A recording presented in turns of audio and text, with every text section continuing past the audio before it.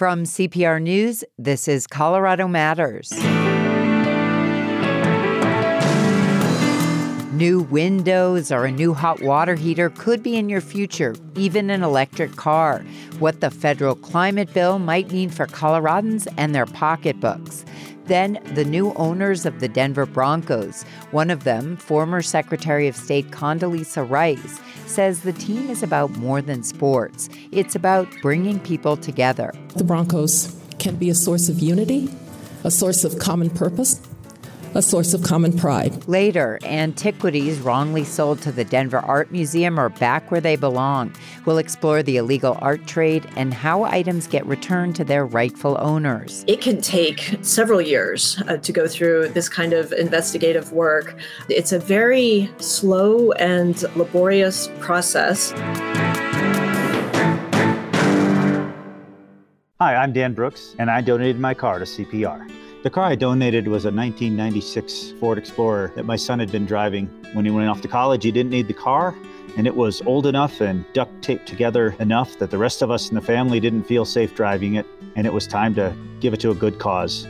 All I had to do was fill out a form online. Didn't matter if the side door didn't open or the bumper was falling off. Somebody gave me a call, and they came and picked it up. Donate your car. It's easy at CPR.org. This is Colorado Matters from CPR News and KRCC. I'm Andrea Dukakis. Tomorrow, Congress is expected to pass the big new climate and health care bill. One way it's designed to fight climate change is by changing how you and I use energy in our homes. Nathan Iyer and Srinidhi Sampath Kumar have helped shape the legislation. They're with the Colorado-based Rocky Mountain Institute. It's a nonprofit that works to advance the world's transition to clean energy. And welcome to you both. Thank you so much. Thank you. It's great to be here. Nathan, you've been advocating in Washington as this bill's come together. Big picture, what's in it for those of us who want to use it? Great question. So there is a bunch of measures that everyday households are going to be able to take advantage of pretty much off the bat. There's a lot of rebates for home electrification and home efficiency to reduce those energy bills. There's a lot of investments in your utility so that those utility bills that you get for every bit of energy that you consume are also going to be driven down pretty rapidly. There are incentives for electric vehicles, although there's a longer conversation as to which vehicles are going to actually get that credit. There's also investments in not only home solar and storage, so putting those panels on your home and those storage in your basement, but also in community solar, making sure that your neighbors, your city, your town can make major investments in the cheapest energy around, which is solar power. So let's break some of this down. Someone wants to make changes at home. How would the tax credits work exactly? Yeah, I can take that. So some of the tax credits, so on the residential energy efficiency tax credit, allows households to deduct up to 30% of the cost of upgrades to their homes from their taxes. So think insulation, electric appliances, and other measures you can use to weatherize your home. It also provides dollars to upgrade your breaker boxes, to upgrade your additional electric load. And there is also a specific incentive and a notable exception that you get $2,000 in tax credit if you're installing a high efficiency heat pump, water, or space heater. Besides that, there is another tax credit that goes by energy efficiency performance. So if you meet an Energy Star requirement, then you get $2,500. And if you go above and beyond that, you get $5,000. And what is really significant is it also has created this rebate program of an investment of up to $9 billion across the country. And the Colorado Energy Office will get some of this funding to, if they choose to apply, to implement some of the programs. And this is really exciting because if you're a lower income resident or a household, you can get up to $14,000 for electric appliances. So heat pump, induction cooking, and it also covers panel upgrades and wiring costs, which is generally a huge barrier in homes that are old or are deteriorating. And it covers up to $500 incentives for contractors installing these electrification upgrades. As we all know, it's been really hard to find contractors to do some of the work, so this is going to really spur that. And we also have additional incentive of of up to $8,000, again, for lower income household. And if you're a moderate income household, you can get up to $4,000 to, again, make some of these investments. And just briefly explain what makes something like a heat pump more energy efficient. Yeah, definitely. One, it's an electric appliance, and it's just highly efficient and used for both water and space heating and cooling. And many of us don't know this, but we already have a heat pump at home, which is our refrigerator. And it's just the savings that we're seeing, especially in Colorado, is mind blowing for us. For us, in terms of just like the upfront cost, it can save up to $2,700. And then the savings over the net present cost over 15 years is up to $2,900. We are seeing that in Colorado, the energy burden for households are up to 30%. And installing a heat pump can actually bring your utility bills by around 2% down annually. So we really need these appliances to both like save on energy bills, but also make our reliance on fossil fuels lesser. And are these just tax credits, or do you save money up front? Yeah, it's a combination of both. So we have the tax credit incentives that your contractor can very easily help navigate. Then we also have rebate programs that the Colorado Energy Office can provide to you. But in addition to that, just purely on economics, you have a bunch of savings associated with installing a heat pump. Does that mean I could be eligible for a tax credit each year? Could I plan out this year I'll get something, next year I'll get something, and I'll get money off my taxes each year? This is a great question. Yes, absolutely. So even though it's limited, many of these tax credits have a cap per year. You can apply for it year over year for different appliances or different energy efficiency upgrade. So this would be helping people do a lot of things to save energy. How much of an impact would this have on overall carbon emissions? I Yeah, can take that question. For this bill, overall, 3 independent studies have come up with essentially a very similar answer, which is the overall emissions in the United States will reduce 40% compared to 2005 levels. And why does everyone compare to 2005 levels? That was kind of the peak of U.S. emissions.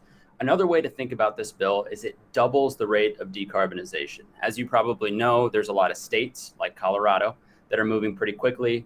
There's a lot of very cheap technologies, solar, wind, increasingly EVs, that are naturally driving down the emissions rate. This bill doubles that rate of emissions reductions and is equivalent to approximately up to 1 billion tons of CO2 emissions per year by the end of 2030. I want to ask just something I'm curious about. One change people could make would be to transition from a gas to an electric stove. I didn't know until recently that electric stoves are not only healthier for the planet, but they're healthier for people indoors. Can you just explain why? Yeah, so one of the study we released, and there are several new studies that are coming out almost on a weekly basis that talks about the impacts of having gas stoves at homes. One study essentially found out that children in home with gas stoves are at a risk of asthma 4 times higher. And so it's really, really harmful because of the nitrous oxide emissions that come out of gas stoves burning in homes, especially if you don't have a good vent in homes, which many of the older building stock don't, then it's really problematic just in terms of the pollution and health burden that it brings. And which is also why it's exciting that there are specific provisions in the bill that acknowledges like induction stoves and provide rebates and incentives for it. And Serenity, what if I rent or live in public housing? Can I get access to this money to help me get a newer, more efficient appliance systems in my house that would save energy? Absolutely. So many of these rebate programs are if you're in a lower income housing and you're a resident that earns anywhere between or below 100% AMI, even 150% area median income in Colorado, then you are absolutely eligible to make some of these upgrades within your home. And besides all of this, the Department of Housing and Urban Development, also known as HUD, will receive over over $1 billion to provide grants and loans, and they have a dedicated part of funding that will allow for affordable housing providers and households to really understand their energy and water use within their properties to even help make those decisions. Nathan, how soon will these things be available to homeowners and landlords? That's a great question. So some of these credits, these tax credits, are going to be available immediately, including some of the efficiency rebates that Srinidhi mentioned. For some of the low income programs, the state actually has to apply for these funds. And so it could take several months for the application to go through and several more for those funds to start flowing. So some credits available immediately, and those are going to be your average tax credits, and those typically are not capped, so you can take advantage of them for the full 10 years. For the grant programs, those are going to require applications, and those funds will eventually run out. And so it's very important that the state has a strong plan as to where these funds go, making sure that it's taking the energy burden off of the most vulnerable citizens in Colorado. Let's talk about solar. Nathan, what's in the climate legislation for people who want to convert to solar? There's a lot in here for solar. So typically we've had a residential solar tax credit that's been in existence for many, many years. Typically those kind of come on and off in the sense that you get a 30% tax credit, so 30% off the top of your project. And then over time, it kind of declines, and we're in that declining zone. So it's 26% now, and then it drops off to zero very soon. What this credit does is it extends that solar tax credit for the next 10 years. So you're going to get that full 30% for 10 years. And what that will do is it will reduce your energy bills because, as you probably know, solar power has been coming down in price very, very dramatically over the past 10 years. And it also makes it so that if you do decide to have a fully electrified life, if you decide to go for the heat pump, to go for the electric stove, to go for the electric car, the payback period of those solar panels on your house actually come down pretty dramatically. It could be around 4 years if you get a good installer for a payback period for solar on your home. So after that 4 years, the energy produced on your roof is essentially for free. And my family has taken advantage of these tax credits earlier on. And it is a really incredible feeling looking at your app and seeing, wow, the entirety of my home is being powered just by the sunlight bouncing off my roof. And it's a really powerful feeling. And it's also a powerful engine for savings for a lot of families. You've mentioned electric cars. There's been a lot of negotiation around the way the electric car incentives are written into the climate bill. There are some Made in America provisions that would mean few electric cars qualify for tax incentives right away. How exactly does this bill give more money to people? And could this end up making it harder to buy an electric car? That's a great question. And it is a active debate right now. Everyone is scrambling to find an answer here. And right now, there are certain electric vehicles that have the current tax credit that will no longer get that tax credit once the bill is signed. And I'm thinking mostly about certain Korean brands that haven't quite hit their electric vehicle cap. For a long time, there's been a 200,000 vehicle cap for a lot of these manufacturers. So you're not going to get this credit or the old credit for Tesla and for GM and increasingly Ford. So that cap is going to be lifted. So a lot of vehicles technically would be eligible. Then, as you mentioned, there's this really strict Made in America cap. And this is something that Senator Manchin very specifically negotiated as the terms for having an EV tax credit at all. And what that cap says is that starting next year, 50% of all of the manufacturing has to happen in North America, and 40% of all the critical minerals and all the processing has to happen in nations that are free trade agreements, are allies, essentially. And the challenge there is that in a lot of these supply chains, 90 to 100% of all of these materials are processed in China.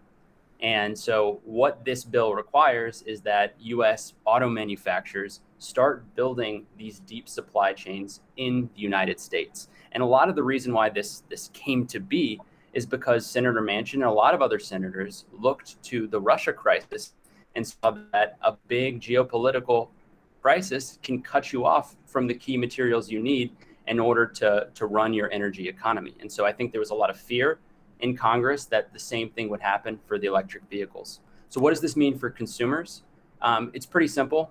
For the first 1 to 3 years, you're not going to see a lot of vehicles off the lot. Only the most made in America brands, period, are going to have these credits. And even those will only have a couple vehicles that qualify. That being said, consumers will see the cost of EVs across the board coming down fairly dramatically because there is a second credit negotiated in the bill that makes it a lot cheaper to build these batteries in the United States, a direct manufacturing tax credit. So the cost of EVs and gas vehicles to produce for these auto manufacturers is about the same starting next year, thanks to these manufacturing credits. But that big, juicy rebate that you get off the top of the sticker price of your vehicle, we'll probably not see until 2025 at the earliest for most vehicles.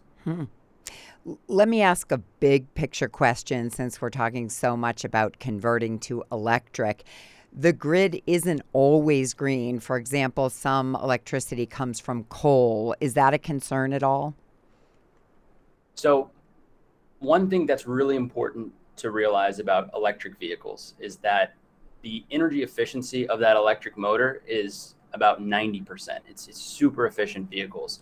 And when you're burning gas in your gas vehicle, the efficiency of that is about 30%. A lot of it's lost as heat, as anyone who's touched the hood of a car after being run real hard. So there's a lot of energy efficiency savings off the bat that makes it so that the average grid. So if you're charging it off the grid, you don't have solar, you're not in a really special area, you're already saving emissions because it's just so much more efficient to run an electric vehicle than a gas vehicle. And then over time, as you know, in Colorado, there's a very aggressive clean energy standard that will require investment in very cheap solar and wind, which will drive the emissions on the grid down over time. So even if the grid's a little dirtier when you first buy your EV, by year 10, 11, 12 of operation, that those grid emissions will have come down substantially. So if you look at the life cycle, you're actually saving a lot of emissions by purchasing EVs even to this day. And how quickly and easy will it be for someone to access all of this money? So it will be fairly easy for most folks to access many of these rebates. As I mentioned before, there are certain grant programs that still have some implementation to do. And a lot of the contractors, a lot of the retailers, a lot of the aggregators of these investments for the home will do a lot of the upfront work to make sure that consumers can get access to this credit. There's a ton of services out there to kind of make sure that everyone's getting the credits that they need. And then the state energy office is going to play a big role to make sure that that grant money is being put in the hands of consumers. Thanks to you both. Thank you. Thank you so much for your time. Really appreciate it. Nathan Iyer and Srinidhi Sampath Kumar are with the Rocky Mountain Institute. They've been helping shape the green energy provisions in the new Inflation Reduction Act. It's expected to pass Congress tomorrow. When we come back, we'll meet the new owners of the Denver Broncos. This is Colorado Matters from CPR News. Between Copper Mountain and Leadville, more than 11,300 feet above sea level, the town of Climax once stood. It was home to the most financially successful business during the Great Depression. It helped the Allies win World War II, and ultimately, it just disappeared. The reason? Molybdenum. When prospectors discovered the metallic element near the top of Fremont Pass, there wasn't much use for it. But demand increased during World War I, since molybdenum makes some of the strongest alloyed steel. A town sprouted up around the mine, which by World War II became the source for all the molybdenum the Allies needed for things like armor plating. Operations grew until it became the largest underground mine in the world, and the town above it became uninhabitable. Today, the town is gone, but the mine remains, and roughly 500 million pounds of molybdenum. A Colorado postcard from CPR with the support of Dazzle Jazz in Denver. The new owners of the Denver Broncos introduced themselves to Broncos Nation Wednesday afternoon. The Walton Penner ownership group bought the team for a record $4.6 billion. Rob Walton leads the group, made up of 6 people. He began by acknowledging former owner Pat Bowlen. Pat Bowlen built a great legacy and a record of winning and championships. We plan to do everything we can to build on the championship tradition of this great organization. We're thrilled to be part of the Broncos. Simply put, it's an honor to steward this historic franchise. Our number one priority is putting a winning team on the field to win Super Bowls for Broncos country. Rob Walton has an estimated net worth of about $60 billion. It makes him the wealthiest owner in the NFL. He could have bought the team outright. Instead, he formed a group to align with the league's goal to achieve ownership diversity. That includes Mellody Hobson, who's Black. She's co-CEO of Ariel Investments. She's also the chair of the board of Starbucks and is director of J.P. Morgan Chase. It is such an honor and a privilege to be an owner of this remarkable organization. It is overwhelming to even think about. The moment is humbling and it's historical, and yet I feel at home. I'm very excited to be here. As someone once wrote, if you are going to exceed your wildest expectations, your wildest dreams, you have to start with some pretty wild dreams, and this is certainly in that category. It is a joy to partner with other members of this ownership group, people that I've admired for a very long time. I also want to acknowledge the bond that I feel with the players who, like me, have had to overcome a lot in their lives. And I know the amount of focus and discipline that it has taken for them to get here. I also know all of the people, the family at home, the community that they are responsible for, and that they really understand how much that community wants to see them win and how much they want to win for that community. I feel a bond with them, and I'm really, really happy to be a part of the organization, to be and to stand with them. That's Mellody Hobson. She's part of the Broncos' new ownership group. Hobson also spoke about Lewis Hamilton. He's a co-owner as well, but couldn't be in Colorado for the news conference. Hamilton is a 7-time Formula One racing champion. Lewis is my chosen little brother. As soon as this opportunity came up, I started off by saying, you have to have Lewis. I've met Lewis in his rookie season as an F1 driver, and we bonded over time. As you many know, he was knighted by Queen Elizabeth, and I call him Sir Little Brother as a result of that. He is the GOAT in his field, the greatest of all time, and he has this winning mentality, not just on the track, but in everything that he does. He cares deeply about people, about our planet, and as the first and only in his sport, about diversity, equity, and inclusion. Former U.S. Secretary of State Condoleezza Rice is the third person of color on the ownership group. Rice partly grew up in Denver and graduated from the University of Denver. I'm just thrilled to be a part of this great Denver Broncos organization for a couple of reasons. One is that you have to understand how much I love football. My dad was a football coach when I was born. I was supposed to be his All-American linebacker. When he got a girl, he decided to teach her about the sport instead. And even though my father's gone to the Lord, I have to think that today he's thinking, she finally got a really important job. I want to say, too, that it's great to be back in Denver. I came to Denver for the first time as a 6-year-old. When my family came for my parents to go to graduate school, we returned to live here when I was 12 years old. I was taught by the Sisters of Loretta at St. Mary's Academy, on to the University of Denver twice for my undergraduate degree and my PhD. And during that period of time, everybody who lived here had to know what the Broncos mean to this community. I'm a part of the Orange Crush generation, where you'd go into any grocery store or any restaurant, and there were all of those Orange Crush cans piled up with Reuben Carter or Louis Wright peering over them.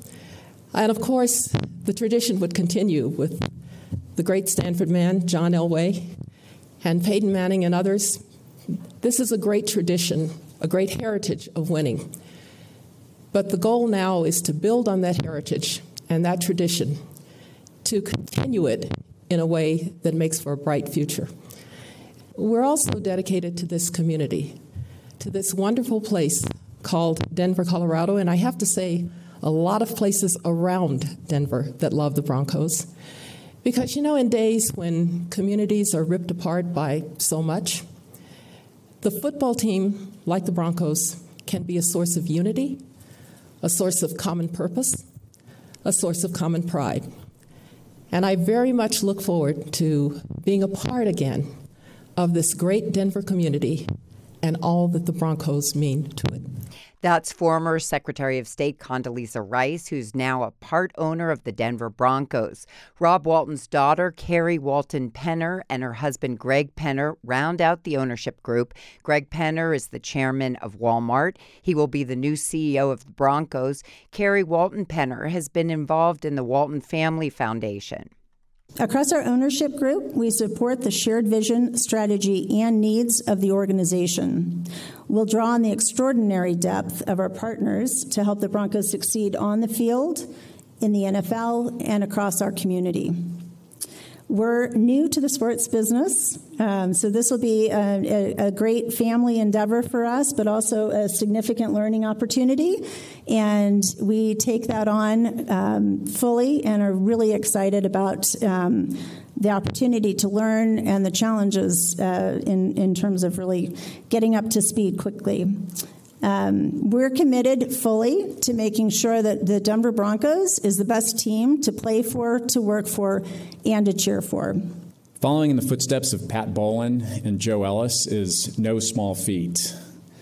Their leadership has meant success on the field, impact in the community, and of course, Super Bowl championships. Joe, I'm really glad that you're going to be available to us as an advisor. We're going to rely on you and call on you, and it's going to be very helpful to us. I'm also looking forward to working with George Paton, one of the sharpest GMs in the business, and he's got a terrific vision for the franchise here. And of course, Nathaniel Hackett, Coach Hackett is here as well, a dynamic, up-and-coming head coach. These pieces that we've got in place have just brought an incredible energy to the building, and we can't wait to get started. Our Broncos fans have high expectations. We know that, and we embrace it. We believe that a winning team and organization require the right people, high expectations, the necessary resources, and then accountability. We're committed to that, and we're going to draw on this diverse ownership group to succeed. Greg Penner, the new CEO of the Denver Broncos. Before him, we heard from Carrie Walton Penner, who will also be part of the day-to-day operations. The NFL finalized the sale of the team on Tuesday. The Broncos' first preseason game is Saturday against the Dallas Cowboys. When we come back, working to make sure stolen art and artifacts are returned to their owners. This is Colorado Matters from CPR News. Colorado Matters is live in Grand Junction for the next Turn the Page, a conversation with nature and adventure writer Craig Childs. His latest book contemplates the beauty and meaning of rock art on the caves, canyons, and cliffs of the Colorado Plateau. When you see images painted or pecked on stone, you're seeing the original inhabitants. And when you start looking around, you realize they're everywhere. Pick up a copy of Tracing Time and join Colorado Matters September 6th in Grand Junction. Free tickets at cpr.org/turnthepage. Ancient Cambodian artifacts that were sold to the Denver Art Museum using false documents were returned this week. U.S. officials handed the 4 antiquities over to Cambodia at a ceremony in New York City Monday. Authorities say the items were sold to the art museum by Douglas Latchford after they were stolen. Latchford died before he could stand trial for his connections to the theft of more than 30 such artifacts. Returning art to its original and rightful owners is a big topic these days. It's something Associate History Professor at the University of Denver, Elizabeth Campbell, has dedicated a career to. She directs DU's Center for Art Collection Ethics. She spoke with Ryan Warner back in October. It was right after a media investigation known as the Pandora Papers highlighted the Latchford case. So the Pandora Papers is an investigation by the Washington Post and other outlets involving millions of documents connected to an offshore financial system. And it found what the Post calls 2 secret offshore trusts that an indicted art dealer, Douglas Latchford, used to hold money and ancient relics, including some believed to be looted. In this case, we're talking about Cambodian antiquities. Now, you're not directly connected to this, but how often do you hear about this kind of case in the art world? This kind of case is actually more common than you might think. You might remember that this same consortium of journalists, so it's the International Consortium of Investigative Journalists, also revealed the Panama Papers a few years ago. And so this was another study of tax havens. And that disclosure also showed that the wealthy and powerful around the world were using art to shield assets. And they hide these works of art in storage facilities, in locations that have these kinds of tax havens, in free ports. There's a large free port in Geneva that also is known to be a place where these individuals store works of art. So we see it come out in the news headlines occasionally, but sadly it is a persistent problem that is nothing new. Now, using art and antiquities to amass value indicates that there is a market for these items. There is some place you could sell them, presumably, even though their provenance is questionable, right? Yes, that's correct. And with antiquities, this is a big problem because it's often difficult to track down the provenance.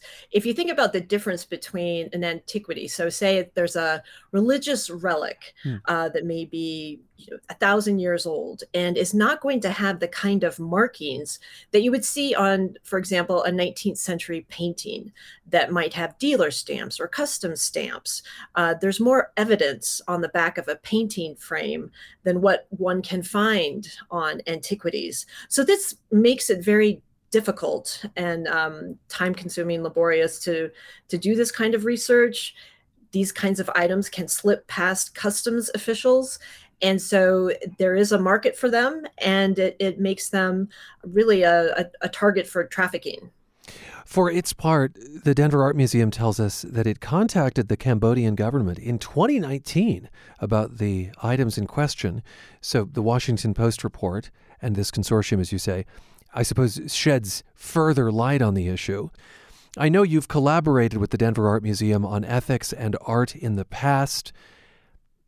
Can you shed light on the long road of repatriation? I mean, if this began in 2019, it shows just how slowly the gears can turn. Well, and actually, that doesn't sound like a very long time to me. And I'm not a staff member of the Denver Art Museum, but if you look at this kind of art restitution or repatriation case, it can take several years to go through this kind of investigative work. As I mentioned, it's a very slow and laborious process.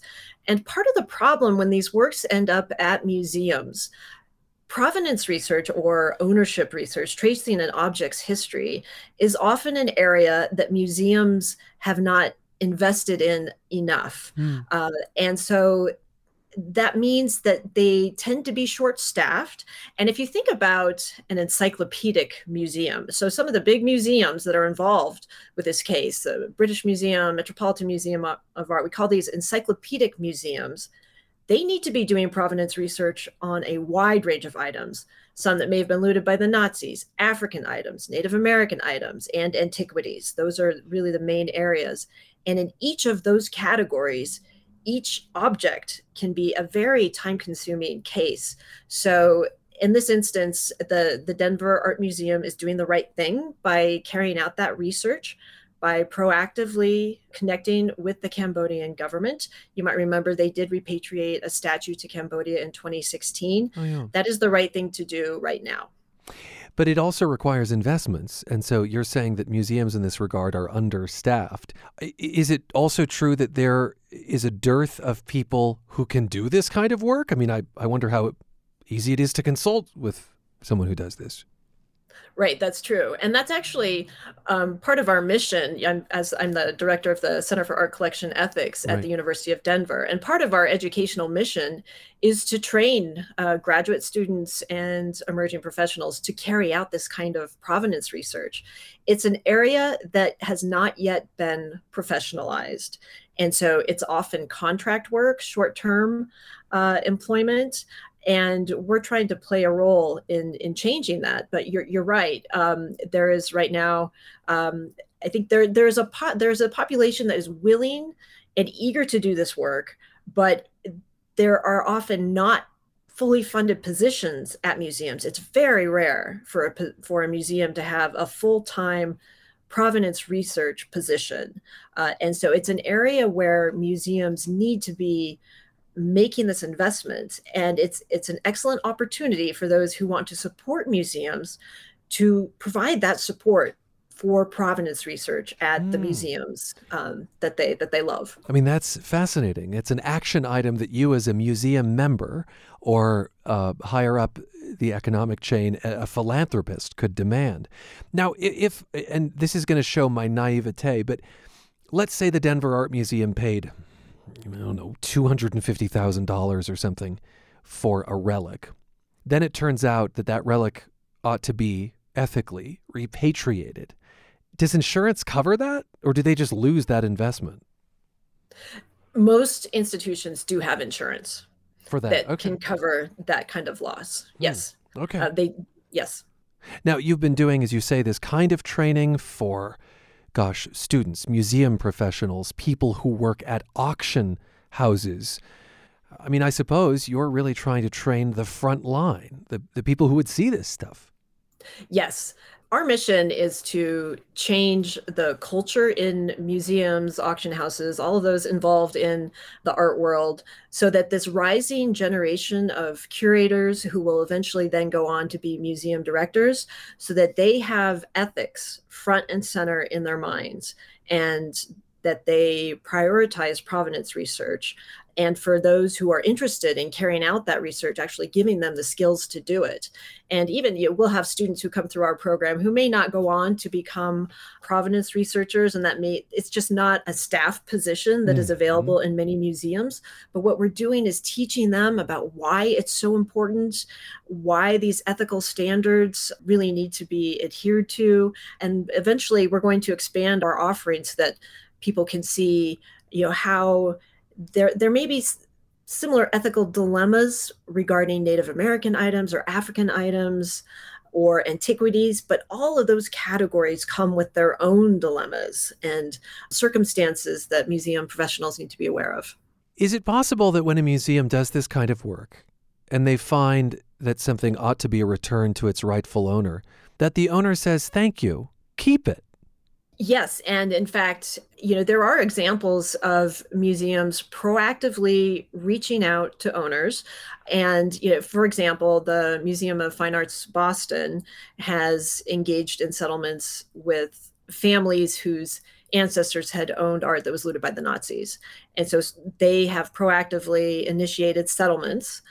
There are also some circumstances in which, for example, a museum might hold Native American items, and with research and also consultations with tribes, tribal members might determine they cannot properly conserve the items. And so, for example, I know the Denver Art Museum also has made arrangements with tribes that they will conserve items according to the wishes of the tribes and give tribal members access when they would like to perform religious ceremonies. And so in some cases, the museum can be the proper place, but it has to be done with the consent of the community from which the object came.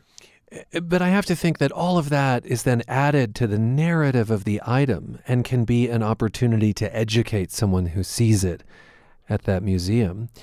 Yes, yes. And in that case of Native American items, some of them really should not even be seen by the public. I mean, they are really considered ancestors, and it's not even appropriate for them to be on display.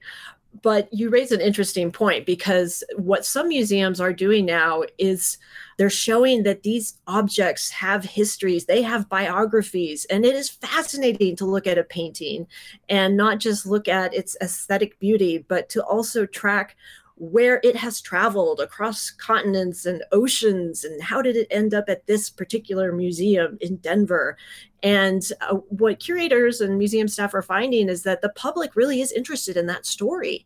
And it broadens your whole view of art and the meaning of an object. So that is, I think it's a new, exciting way for objects to be displayed. Are we always talking about paintings and, old sculptures? Are we also talking about more everyday items, hairbrushes, mirrors? I don't know. Yes, I've worked with a local claimant, Nina McGahey. So her ancestor had owned more of an antique shop in Germany. And just in recent years, through provenance research carried out by an expert named Micah Hopp and an auction house owner, Katrin Stoll, these women have worked together to trace the history of items that were looted from Nina McGahey's family. And these are not high-value masterpieces. These are more everyday objects. But thanks to records that Micah Hopp was able to research, the family was able to get these items back. And speaking with her, you understand the value of getting a plaque, a simple picture, just a decorative item that wouldn't have a lot of value and you would never see on a museum display, but holds tremendous value for the family. They're getting a tangible connection to their family and to their past that is very meaningful. I want to wade into some uncomfortable territory. World history is one of plundering and conquest. In many ways, of one people, one culture going in and dominating another one. How far should folks in your field peel back the onion? How many civilizations, generations, epochs? Do you know what I mean? It is an interesting question. I'd say that, the institutions need to make a start in areas where it is well known that the provenance research must be done. And so what we see happening is that those areas become topics of focus successively. And so the concern with Native American items actually began with a federal law in 1990. Is that NAGPRA? That's the NAGPRA law, yes. And then concern for Nazi-era art, then garnered more attention later in the 1990s. That with the Black Lives Matter movement, there has been more attention recently to African items. And then we have this scandal that has come out with antiquities. So there are a lot of different categories of art that we're talking about.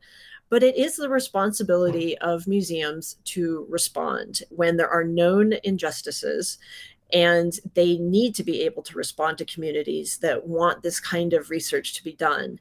And so given the fact that it can affect so many different items, it's just a further argument to invest in provenance research, because it does touch so many different communities around the world. And these demands are going to keep coming, and the requests are going to keep expanding. So it's just another reason to invest in provenance research. Well, and I think what I hear you saying is that desire and craving on behalf of a particular people, that matters. When someone comes forward, that's especially when you listen, yes. And that can help drive some of these decisions. Otherwise, it might feel totally overwhelming about where to begin. Elizabeth, thank you for being with us. Thank you for having me. Elizabeth Campbell is an associate history professor at the University of Denver. She directs DU's Center for Art Collection Ethics. She spoke with Ryan Warner in October.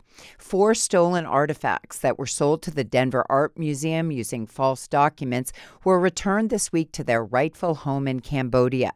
When we come back, we visit the Sky Space. This is Colorado Matters from CPR News. Finding your way by not fitting in. That's what worked for Colorado filmmaker Denise Soler Cox. I used to tell myself, I'm going to do something really great with my life one day. And all of this that's happening, everything, that it would all lead to something amazing. The latest episode of the new CPR podcast, Quién Are We, everywhere you listen and in the Colorado Public Radio app. There's a new piece of outdoor art near the base of Pikes Peak. It's nestled among pine trees on a steep hillside. KRCC's Shauna Lewis went to Green Mountain Falls to check out the latest Sky Space installation by artist James Turrell. The windowless box-like structure is covered in gray stone and clings to a steep forested slope overlooking the small town. There's a half-mile hike to get to it, part of what's called the Sky Space Pilgrimage. Next, it's shoes off to step onto the glossy marble floor inside the stone cube. The curved white ceiling has a large square opening in the middle. That's the oculus. Viewers take seats on smooth wooden benches lining the walls.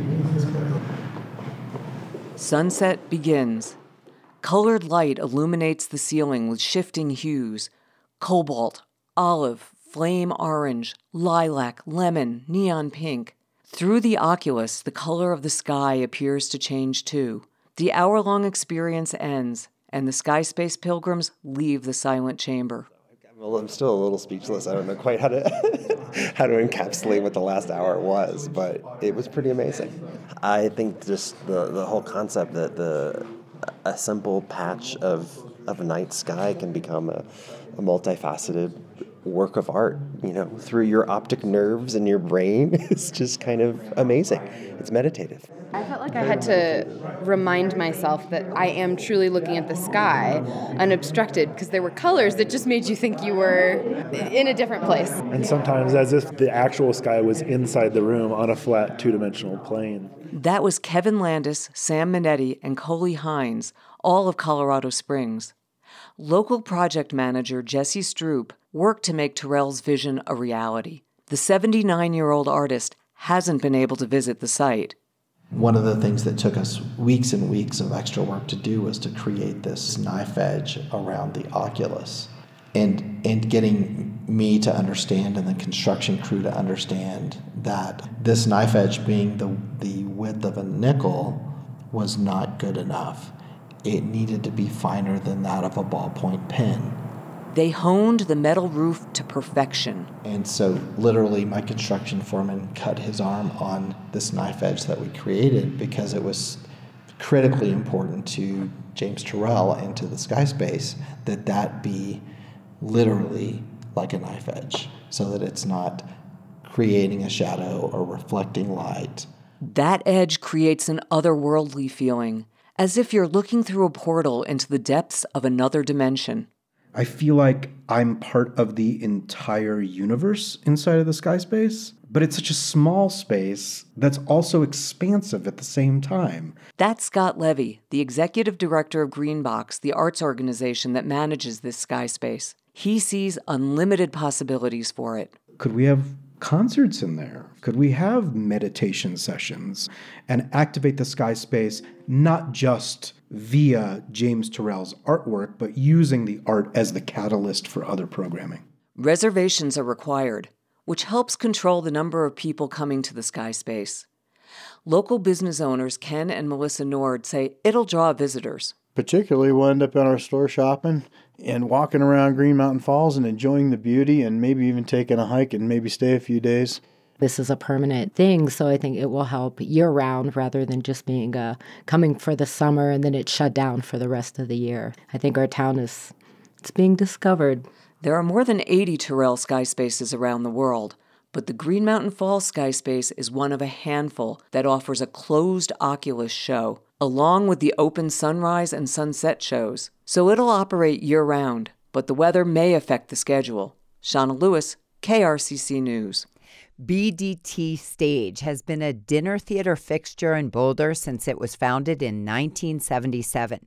Now the group's home has been sold, and this is shaping up to be its final season. CPR's Eden Lane reports.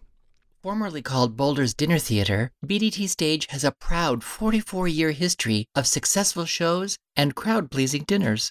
Recently, longtime producing artistic director Michael J. Duran stepped down, and Seamus McDonough took the helm. My father was the original employee in the building in 1977, so I was born here. in 1985, and then I started working here in 1999. I have been here ever since. Like many businesses, BDT Stage had to make some tough adjustments to survive the impact of COVID shutdowns and faced new realities when it reopened, including moving where their sets were created. So we had to make some hard decisions. We've had to get rid of the shop. It was a rented space, and so that was, money that we just didn't have. So we had to outsource everything that we're doing for Scenically. All the difficult decisions and changing rehearsal schedules allowed BDT Stage to program a season with most of the regular audience favorite performers. But we did also have to change up what our rehearsal schedule was. We used to be rehearsing during the day and doing shows at night. Well, people have day jobs now. So we had to switch up things to be rehearsing at night on off nights where we're not having shows. When the owners announced the sale of the building, they were able to plan for a final year for BDT Stage, including this summer's family show, The SpongeBob Musical. It's a super fun show for kids because they know the characters. Even people who are my age know the characters. The cartoon came out in 1999. The songs are all written by a list of major music stars. Yeah, we have John Legend, Panic at the Disco, Plain White T's, Cyndi Lauper, Aerosmith. The list goes, every single one is a pop song. As of right now, McDonough says nothing has changed with the season, and there isn't a hard closing date, but they aren't planning on reopening at a different location. That's what we want to make sure of with this. Us going out is absolutely just a celebratory thing and not something sad. It's that, I think it's a Winnie the Pooh adage, don't cry because it's over, smile because it happened. I'm Eden Lane, CPR News. The SpongeBob Musical plays at BDT Stage through August 21st.